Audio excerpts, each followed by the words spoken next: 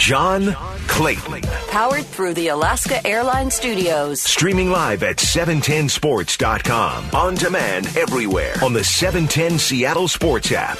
Now, John Clayton. And joining us is Sean Salisbury as we get closer to the trade deadline, which is next Tuesday. I think it'll get active starting today, particularly Wednesday, Thursday. I think it'll be active. But overall, it should be interesting that once again, more bad football in Houston. But look over at Dallas and seeing it worse. And right now, as we're 7 weeks into the season, heading into Week 8, how do you kind of sum up this crazy season, Sean?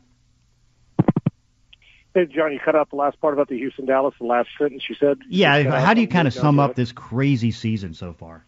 Oh, yeah, John, we've known 2020 going in was going to be wild, but, and crazy once March hit and with all the COVID stuff. But the football season itself, I think we've got some really, really good teams as the haves part of it, but we've also got some have-nots too, and the bad ones are really bad. Texans, Dallas Cowboys, the Jets. The Giants aren't very good. At least this team like the Cincinnati Bengals has some hope because their future says, well, we got Joe Burrow, and he's playing really, really good football. But there's about 4 to 6 teams or so at the top that are legit, and then there's some decent ones. But there's a lot of bad football being played, John, and we can no longer at this stage of the game blame it on the fact that we didn't have training camp. They're 6 weeks in, and some just, when I say training camp, a long one or an off season, I think it's been a strange season, but the spectacular players like Russ Wilson and, watching Metcalf's effort the other night, and then watching players like, what we've seen Derrick Henry, or we watch Tom Brady's continued play at 43 years old. It's fun to watch some of the good stuff, but the bad ones are really bad, and there's going to be a team in the NFC East that's going to win 6 or 7 games and win a division. Oh, yeah, which is just absolutely amazing to think about that. Well, let's go some winning formulas and get into 4 downs. We're a week away from the trade deadline. Do you guys believe that this is J.J. Watt's final season with the Houston Texans? I think it's probably, we were discussing on my show about his trade value, and if you're lucky, very lucky, you'd get a second-round pick. So, a third-round pick? And the questions you have to ask, and the thing that makes Belichick so great in New England is you can't be in the feel-good business. You just can't. If Tom Brady can go or Jerry Rice can go, those type of players, Montana can play in Kansas City, then, then J.J. Watt also can play somewhere else. If it was me, and if I was J.J., I would love if someone like Pittsburgh or Seattle or Green Bay who wanted a player like that would give the guy a chance to win a championship. He's not winning one here in the next 3 years. They've got such a rebuild ahead of him. It's ridiculous. They're going to have to tear it apart. So I think there's a big reluctance, and I can tell you in this town, smart people say, well, if they get the right offer, build assets because they don't have draft picks. But there's part of it that says that people are just going to say, well, it's J.J. Watt. We're not allowed to get rid of him. He's going to stay here. I hope for his sake we'll miss him, that he gets a chance to go play with his brothers in Pittsburgh or something. But there's no trade talk mentioned in this town, which may mean that somebody is going after him, John. I don't know, but I'm going to say that he does not finish his career in Houston, that this will be his last year. Maybe it's because I think that's what they need to do, and I want it for him. Yeah, and I think that may be fair. And Pittsburgh would be a great option because they've got some defensive ends that are going to be tough to keep in free agency. And you get him, and you get him for a little bit less, and they got some cap issues like a lot of teams are going to have next year. But yeah, I think that just Watt is too good of a player to let sit for 3 years on a bad football team and languish. And you can see after each game, it's tougher and tougher for him to answer questions because he's so frustrated, rightfully so, about how bad things are. Second down, which is the tougher division, the NFC West or the AFC North? Well, I would say, in my mind, the NFC West, because I judge the division by the last team in it. And while the Cincinnati Bengals, you said the AFC North. We said AFC North, didn't we? Yeah. The Cincinnati Bengals, in my mind, while on the charge and with Joe Burrow, I just think that if you're saying the 49ers are the worst team in the West, if they happen to beat, Seattle this week, and even with all the injuries, the way they run the football, and Kyle Shanahan's the best run game teacher in the league, they're getting after it pretty good. If they happen to pull one off against Seattle, they're going to be 5-3, which will have 4 teams already. They already got them over 500. And with this new format, you never know what's going to happen in New Orleans. You're looking at 3, possibly 4 teams in the playoffs. Is that feasible? So I'm going to go with the NFC West because the top-heavy teams are just as good as they are in the AFC North. It's the last-place team.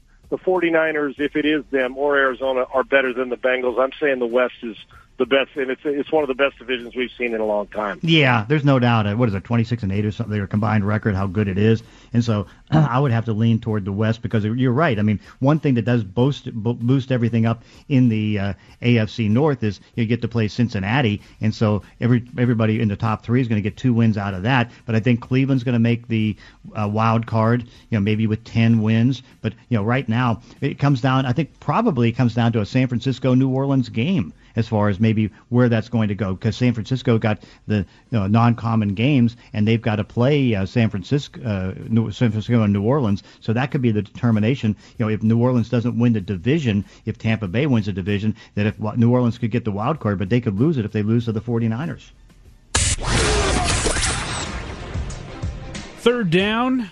Both rookie quarterbacks having a great Week 7. So which one would you rather build your team around, Cincinnati's Joe Burrow or LA's Justin Herbert?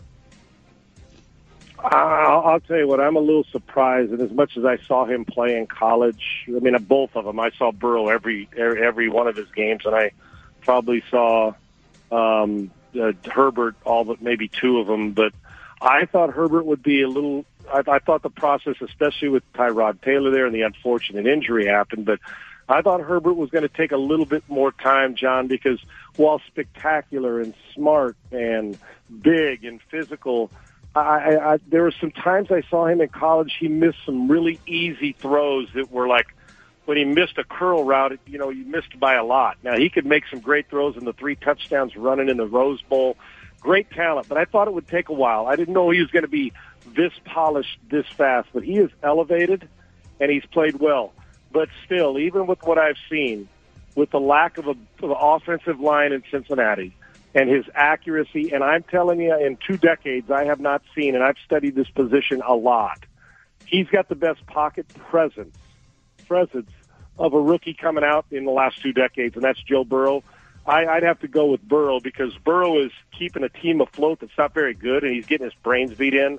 Herbert's going to be really good. They're both going to be stars. Joe Burrow's going to be a superstar in the league, and that'll be in spite of Cincinnati. If they get him players, the Cincinnati Bengals will be relevant again. Joe Burrow, I'll still start with him. The first pick of the draft was the right pick of the draft, Joe Burrow. Yeah, no, I would agree. And I guess the one thing, he's a little bit older because, he's 25. That's worked to his benefit. But I looked at the scouting report of Justin Herbert, and the comparable to him is Matt Ryan. And I think you can see him playing at a Matt Ryan type of level. Sure, they're not good at finishing games. That may be more on the coaching, the talent, the injuries, whatever it is. But he's really good, and so it's just a good situation. Now this week we'll get to see Tua to see where he fits in the mix. Fourth down, knowing all the baggage that comes with signing him, will adding Antonio Brown be worth it for the Buccaneers? Yeah, because I don't think it's that big a risk.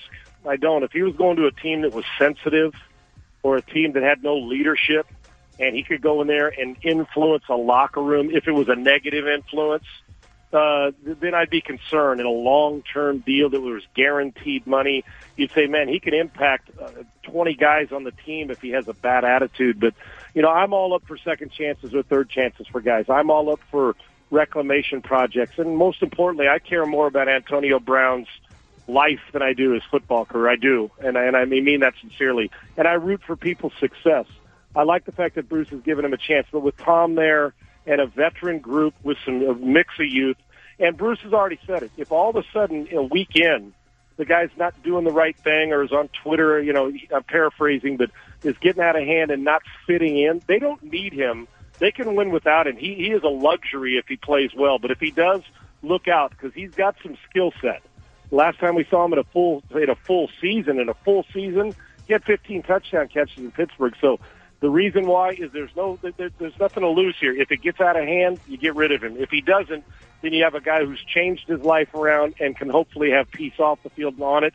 I don't think it's a big risk. I think the reward is bigger because of the veteran leadership, and you're not tied to him for a long time, John. Yeah, but the thing is, I just think, if you're Bruce Arians, you're very skeptical. I mean, he didn't want him back in May. He ripped him, called him a diva last year, and then Antonio Brown says, "Me a diva? What about you with the silly hats and stuff that you wear and all that?" And I don't know week to week whether you can trust Antonio Brown. And he put incentives in his contract. Now again, he took the low contract at about $750 the rest of the year, but also he took the tack that it's like, hey, I need 7 catches to get another $750 added to it, and he can't do that when you have the receiver group that they have on the field right now. So I really question it. I think it's a bad move. Let's put it this way. It's a better move for Seattle not getting him than Tampa Bay getting him.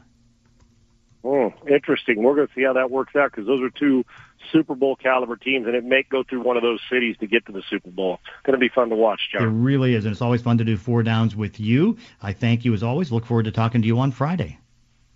Thanks. Appreciate you, brother. Thank you. All right, sounds good. And, of course, you can listen to the show via the 710 Sports app. It's powered by the Dubin Law Group. Coming up next, we're going to go and get a chance to catch up on some grades with the report card. It's the John Clayton Show, 710 ESPN Seattle. It's time for the Report Card with the Professor. And the report card we get out every day. We look at the good, the bad, the ugly, the smart, the stupid, what people say, what people do. We take the stories, we take the anecdotes, we take social media comments, and we also take the voices, and we attach grades to it. Curtis Rogers does this every day with us. And so, Curtis, what do we have? Well, John, it feels like this segment is usually us ripping on one of 2 franchises, either the New York Jets or the Dallas Cowboys. Today, the Dallas Cowboys get their turn in the sunlight, and they've got a couple of entries. Let's start with what happened yesterday during Mike Nolan's press conference with the Dallas area media. Just things going along smoothly as they do. But then, all of a sudden, it had to stop because Mike Nolan accidentally got Tabasco sauce, of all things, in his eye. Let's take a listen. Obviously, the frustration for him as well is just, look, when he misses them, nobody, excuse me, I got something in my eye. Just had some Tabasco on my finger and it went in my eye. That wasn't good. Oh. Never good. It's terrible. Jeez. I'm sorry. Hang on. John, have you ever seen a press conference end because of something like that? Because somebody got something spicy in their eye? No. And first off, I mean, what are you having? I know it's Dallas, and so a little bit more spices, but what are you doing with Tabasco anyways? Well, I mean, putting it on his food, I would imagine. I mean, it's good. I enjoy Tabasco sauce every now and then. It's not my favorite topping on a burger or any kind of food or anything like that, but just what are you doing? We all know if you got hot sauce on your fingers, don't touch your eyes. That is like rule number 1 when it comes to anything spicy. Don't get it in your eyes because then you're going to get some real irritation. Things are going to get real south real quick. How are we grading Mike Nolan getting Tabasco sauce in his eye, John? Another F. I mean, it's an F for his coaching so far and how bad he's been. It's an F for what you can see with that. I mean, it's just incredibly bad to see that. I mean, it's like you can't even make it through a press conference. It's like, and what are you doing? It's like, you might want to put the food aside before you go on a Zoom press conference. I mean, let's put it this way. If he was at the podium, is he going to have any sauce there? And the answer is no. So he gets an F. Yeah, you're about to be talking to people for at least 10 to 15 minutes. Get the food out of your mouth, man. You're going to be fielding questions. Come on, Mike Nolan. You get an F from me as well. Also on the report card, John, sticking with the Cowboys. You mentioned it earlier in the show and Behind the Lines. Jerry Jones on with his weekly radio show, 105.3 The Fan in Dallas. And he was asked if the Cowboys have a leadership void currently on their roster, and that is where things started to go south. Does your team have a leadership void? When we're in the offensive line, where you, just overall, when seriously, where would you have a leadership void? Is it an experience void? Is it a talent void? Is it a leadership void? I'm not trying to be cute here. The answer is no. The answer is no. I'm asking. There's not a. Well, just shut up and let me answer. No. Jerry, when you go into the locker room, what I'm asking is, do you see the intangibles? You're not asking me that. I gave you the answer. When I go into the locker room, there's no leadership void in my eyes. Okay. Now that's your answer. Let's move on.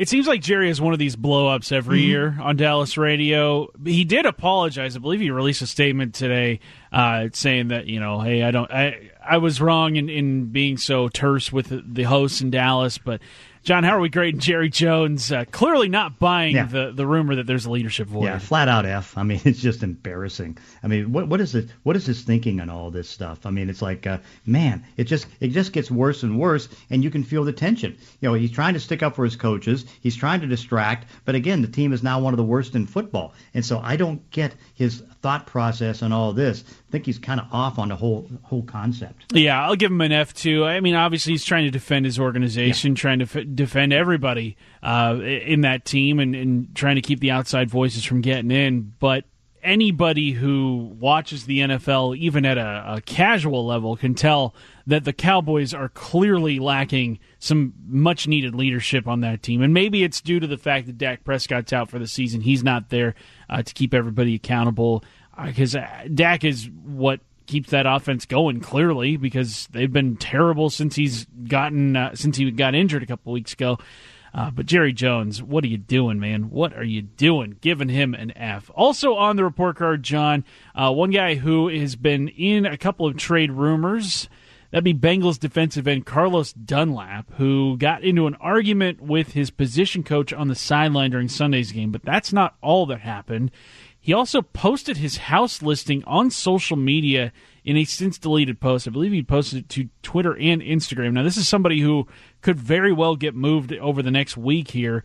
How are we grading that response to getting into a sideline argument with his position coach? Not well. I mean, you have to say that had to be pretty silly to be able to do that, because, again, I mean, you risk yourself getting fined and all that, conduct detrimental to the team. And so I'll give him a D on that. Hey, listen, you can understand this is a proud guy. I mean, here's a guy that's played so well for the Bengals for so many years, and they basically have aced him out. And so that isn't good. But, in the end, it's like, accommodate him in a trade. Get him out of there. I mean, you can see he's got a problem in the locker room. You can see he's a problem with the team. But I'll give him a D for the post.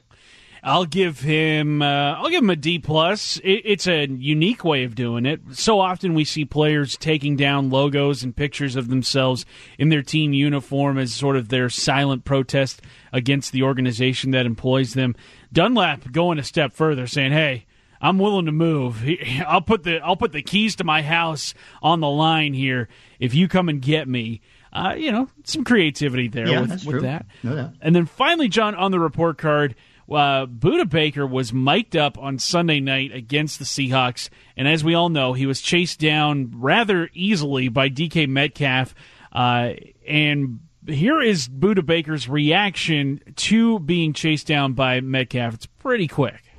How'd he catch my What the Just so succinct, pretty much saying... I think that said it all right there. Yeah, pretty much saying what we all thought when we saw DK Metcalf chase him down. How are we grading Budda Baker's reaction to being caught by DK Metcalf? Well, it's honest. So, I mean, he said good things after the game, how he hawked me and all that stuff. So I'll give it a B, because, that's kind of the usual thing that somebody's going to say when something crazy like that happens. I'll give him an A, just because, who among us wouldn't have that kind of reaction if we had the speed of Budda Baker? Mm-hmm.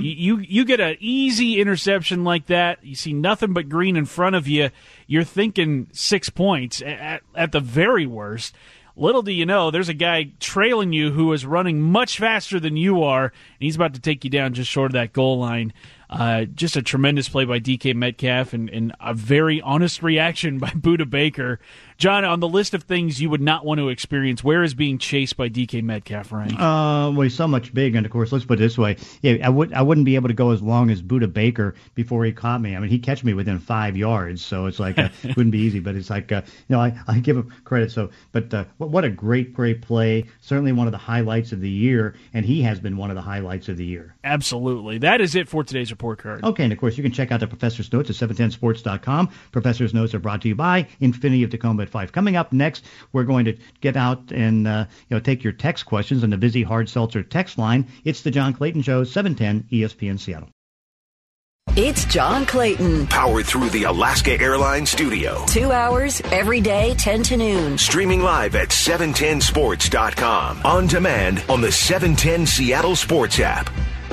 And time to go on the Busy Hearts Seltzer text line and take your text questions. And so let's text away and see what we have. John, the 253 wants to know, do you think Baker Mayfield turned a corner on Sunday with his 5-touchdown performance? I think he turned a corner last year. I mean, he's played at a Pro Bowl level for the longest period of time. He's been that good. So I think that he's fantastic in what he's able to do. So, no, I think that you look at him and you say all kind of good things because he's been that good. I mean, he's now one of the best safeties in football. He's been rewarded and being paid as one of the best safeties in football, and he continues to get better and better and better. This one comes to us from the 253. They want to know, John, how will San Francisco be able to replace the production of Deebo Samuel and Jeff Wilson Jr. on Sunday? Well, I mean, they'll go to Jarrett the Jet McKinnon, who they paid $7 million a couple years ago. They've lowered his salary, but they're going to really struggle at the receiver position because Samuel is so good on the jet sweeps. He's so good on everything that he does, and with him being out for a couple of weeks, they may have to take the tack and go and get another receiver. But that one's a tough one. 206 wants to know, John, who do you think is the best team in the AFC right now between Pittsburgh and Kansas City? Pittsburgh. I mean, because say what you want. I mean, you certainly like the idea that you got Patrick Mahomes, but then when you look at it, you can see that it's a very good team right now, a team right now that has got a good defense, better defense than Kansas City. So I give the edge right now to the Pittsburgh Steelers. Let's see here. This one from the 425. They want to know, with what Pete Carroll said yesterday, do you anticipate Jamal Adams playing on Sunday? I think he still might. I mean, again, I'm not going to rule him out because, again, he's going to be trying to do the best he can. It has been a long period of time for him to get back. So it's like I wouldn't give it a 50-50 shot, but maybe 40-60. This one from the 253. They want to know, does John Ursua hold any trade value as a piece in a deal? Well, not now because he's on the practice squad. So and he can sign with any team that he wishes unless they put the block on him. So no, I think that trade value, no, because he's not even on the active roster. This one comes to us from the 509. They want to know, how do you predict Tua Tagovailoa to play in his debut against the Rams? Not well, because in fact, I think he's going to struggle the next 2 weeks because they're starting him against the Rams, they're starting him against the Arizona Cardinals, and those are better teams. And so I think that it's going to be really tough for him to get what he's hoping for. 360 wants to know, John, do you think Russell Wilson will redo his contract in order to free up space to get people here on defense? He'd be willing to, but I think they'd be reluctant to want to do that now. But if necessary, I think that he'd accommodate that. We'll see about his agent, Mark Rogers, but I think at this stage, they can go to other guys and try to do it that way. 425 wants to know, what week can we expect Christian McCaffrey to return? It's possible this week. Today they put him on the designated to return list. I think it's going to be more likely the next week. I don't know if they may have a bye week next week too, but I don't think he's going to play this week, but at least he's starting to do some things on the practice field. 206 wants to know, what does A'Shawn Robinson add to the Rams' defensive line? Good kind of defensive tackle. They gave $8.5 million a year. I think he could really help them out because, again, they just needed what they lost, and he's not going to be as good as Ndamukong Suh when Ndamukong Suh was there trying to at least go through the motions and play. But he's a good player, and I think he can help. 360 wants to know, John, do you anticipate Alton Robinson getting more than 7 snaps on Sunday? Yeah, I would say so because this is more of a conventional type of offense. I mean, again, the quarterback's not real mobile in Jimmy Garoppolo, and so I think they would try to do it that way. So, yeah, I think he is going to get more snaps. Another 360 wants to know, John, how would you rank the teams in the NFC West right now? Right now it would be Seattle number 1, Rams number 2, Cardinals number 3, San Francisco number 4, and this is not to slight San Francisco, but Arizona did beat them. Now I know that the 49ers did beat the Rams, but right now the Rams have the 5 wins. 206 wants to know, is Tom Brady climbing in the MVP race? I think he certainly is, yeah. I mean, it's not to the point where he is with Russell Wilson, probably not there with Patrick Mahomes. He still probably would be behind Ryan Tannehill, but there's no doubt he's climbing. 253 wants to know, John, do you think Gardner Minshew plays the full game on Sunday for Jacksonville? I think it's a week-to-week thing. I still have the confidence in him, maybe not as much as Jim Moore, but I still have the confidence that he can still get it done. Oh, Jim Moore thinks Gardner Minshew's got multiple Super Bowls in his future and an MVP. I mean, hey, if things go right for the Jaguars this year, they might be able to win, 3 games? Yeah, I think so. Find somebody that believes in you the way Jim Moore believes in Gardner Minshew. 907 wants to know, John, with the Seahawks needing some bodies in the running back room, do you think Marshawn Lynch could be among the group that gets called this week? It's not a bad thought. In fact, if it would be interesting. Now, again, it's going to be Tuesday, so doubtful that he can be available for this week. But I would have to think that he'd be the perfect guy to add to the practice squad to come in there and try to do some things. So, yeah, I think that can be a possibility. This one from the 206. They want to know, John, do you think the Rams defense is better this year than it was when they went to the Super Bowl? No, because they had so many Pro Bowlers on that team. Look at the cornerbacks that they had. They had Marcus Peters, who's a Pro Bowler, Aqib Talib, who now is retired, but he had always played at a Pro Bowl level, is not as good as the Super Bowl team. But again, I mean, it's surprising because they have so many no-names that have done so well. 253 wants to know what kind of players or trade package are the Cowboys looking to get back for Everson Griffin? I mean, what you're looking at is probably a fifth-round pick, something like that, if they're willing to trade him. And so, you're not going to get good value, unfortunately. This one from the 253.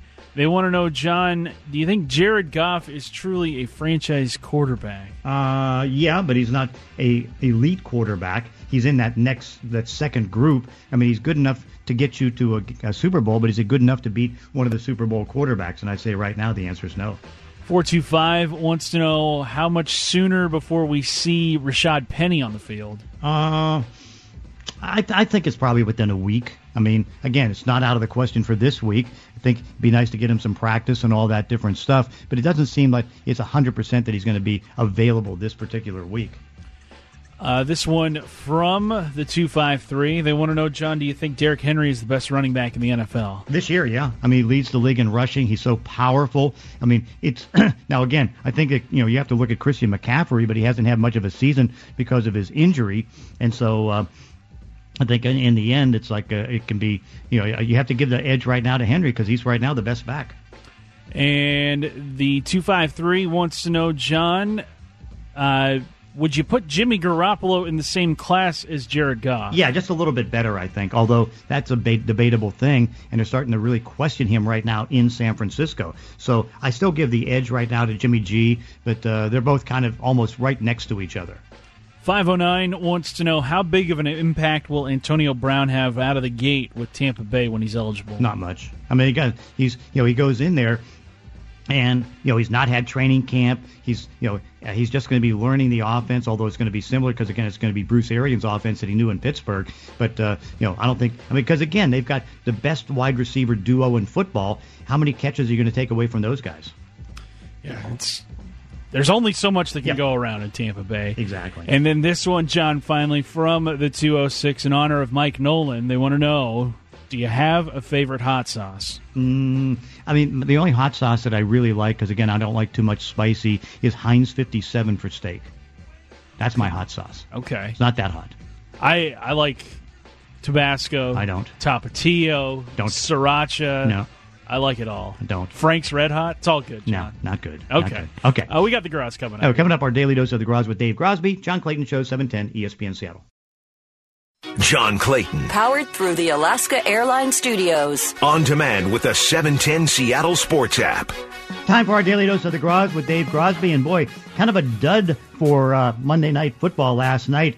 Chicago Bears really kind of stinking it up, not showing anything on offense and losing to a Ram team that looks so much better. Yeah, they do, don't they? We speculated on it at the start of the year, and it's shown up about halfway through the season. The NFC West is brutal. Mm-hmm. I mean, it is brutal top to bottom. everyone is good, and the Rams definitely look like they've gotten into a groove with what, in particular, their running game, which is what stood out to me last night.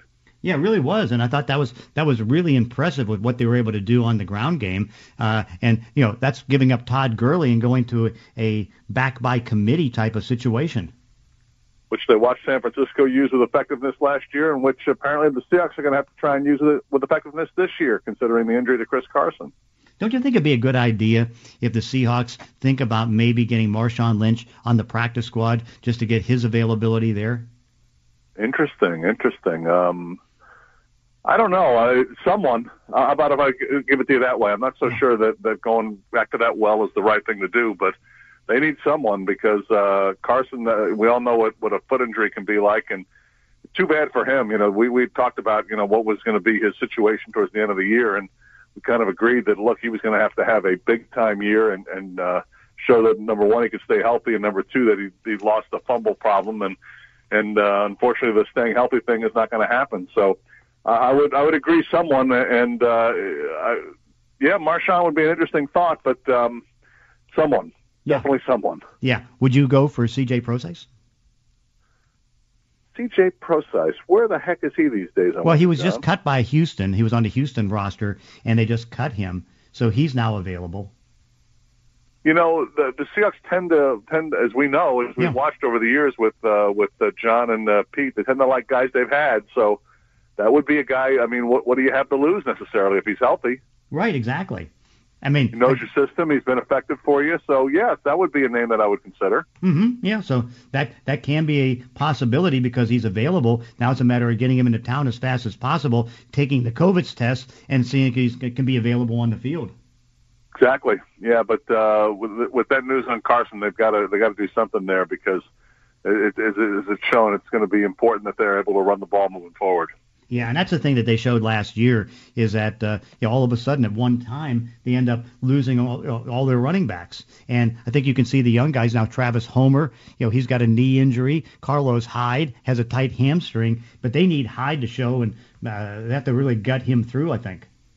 And Rashad Penny. I mean, obviously the opportunity is there for him if he gets healthy. I mean, it's wide open for him to be the back they thought he was when they drafted him. So. It's become an intriguing little run here in the middle of the season for the Seahawks. And remember, before they had those injuries last year, they were a dominant running team, and it was really effective for them. So it's going to be an area they definitely got to think about for sure. Yeah, no doubt. And so that was going to be it's going to be interesting to see. And of course, now of course the trade deadline. Thoughts on them trying to pick up some kind of a pass rusher? Yeah, I mean, it's. I think we're all a little bit surprised that they haven't made a move yet. They made a move to deal with the middle of their defensive line, and look, I mean, they anticipate Jamal Adams being a pass rusher for them, I guess he's still not sure about him for this week. I mean, he's missed so many games already. It's brutal because he showed that he can be the kind of at times pass rushing a guy that they need, but I would assume that they're looking, John. I would assume that they're looking for some to add to that mix, and we've seen other teams snap up some guys before they did. But you just from what you've seen in particular last week, with just no ability to pressure whatsoever, going up against better teams in the weeks to come, I would assume that there's someone on their radar. Yeah, there has to be. And, because again, John Snyder's always going to have some people that he's going to go. They're going to have to move some cap room because they're down to about $1.3 million of cap room right now. So that's going to be one of the extra challenges. Yeah, and they don't really have the draft capital, do they? No, well, they have like 6 picks, and they don't have a first, they don't have a third. But in a lot of these deals, what you can do is that you can, as long as the guy isn't like one of those real valued guys, you can maybe do something for a pick in the next year, in 2021 or 2022. Well, this is the time to consider doing something like that if it can make a difference, because you've got your Super Bowl window open this year. I mean, there's no question about it. It's open. You still got the best record, tied for the best record in the NFC. You're in position to make a serious run with the offense that you have. So, this is maybe the first time I would think, go ahead and they did it once already with Adams. It's risky, but look, the window's not open that often, and it is this year. Mm-hmm. Yeah, and of course, I mean, you're sitting there right now in the NFC with the number 1 seed, and you're in a division right now that's clearly the toughest in football, and so you need as much as you can. And say what you want. I mean, John Snyder, I think that he's done a great job with some of the practice squad additions. The Damon Snacks Harrison, Demarius Randall, and he picked up Ray Armstrong as a special teams guy. So they've been moving things like that, but they still need to make more moves. Well, again, they're counting on Adams and Brooks to come back, and we'll see if Brooks is just a rookie, what kind of a difference he can make. But Adams is of critical importance to them. No doubt about it. World Series tonight, Game 6. Looks like Blake Snell, the Cy Young Award winner, has a chance, like you had hoped and you had predicted, to take this thing to 7 games. Well, the one thing with Blake Snell is he's had difficulty going more than 5 innings. So that's the first thing I'm looking at tonight is if he can have a couple of quick innings and maybe, get through the 5th into the 6th, Tampa's going to need their bullpen for Charlie Morton tomorrow as well, although Morton's been a very good starter. The Dodgers going with Gosselin in the starting role. He's got an ERA of about 9 in the postseason. But they're in a strong position up 3-2 with Walker Buehler, who's been terrific in his 2 starts, ready to go if they need a Game 7. Pressure's off the Dodgers in this particular game, even though I believe it's on them in the series. And one of the things the Rays haven't been able to do that would make a big difference tonight, I think, is if they can get off early, if they can get their offense going early. But it's a dramatic series, as we pointed out to this point, and Tampa's got to feel like with Snell and Morton, they've got the 2 best shots at it. Although the bullpen is going to need to be up to snuff because, again, as I mentioned, neither one of those 2 starters have worked into the 6th inning much. So yeah, it's a fascinating game tonight. Yeah, and of course the Dodgers going in pretty much with a bullpen. I mean, they're going to take the bullpen situation that they used in Game 2 and try to do it that way. And it's kind of like the Tampa way. But you have Snell going against a bunch of guys from the bullpen. That could be tough on the Dodgers. Could be. I mean, it could be, and especially if none of their guys pitch particularly well and they really chalk up the innings, and then Buehler has an issue tomorrow. Remember, they've got Clayton Kershaw in reserve, although there's arguments to use him and to not use him. He's had some success in relief. He's also had some big-time failures in relief, but I don't think we'd see him tonight. He'd be an issue for tomorrow. But, from Tampa's standpoint, I think that, from a pressure standpoint, they need to try and get something going early in this game, which has been difficult for them to do, and maybe against those Dodger relievers they'll have a little more success, but it has been a good World Series so far, and I am hopeful that we will see Tampa win in a Game 7. Yep, that'll be good. I know you'll be celebrating tonight if that does happen, and it's our daily dose of the Gros with Dave Grosby. Hope you get a chance to celebrate tonight. John, we'll talk again tomorrow. Thanks, buddy. All right, sounds good. And, of course, we will be back tomorrow at 10. It's the John Clayton Show, 710 ESPN Seattle.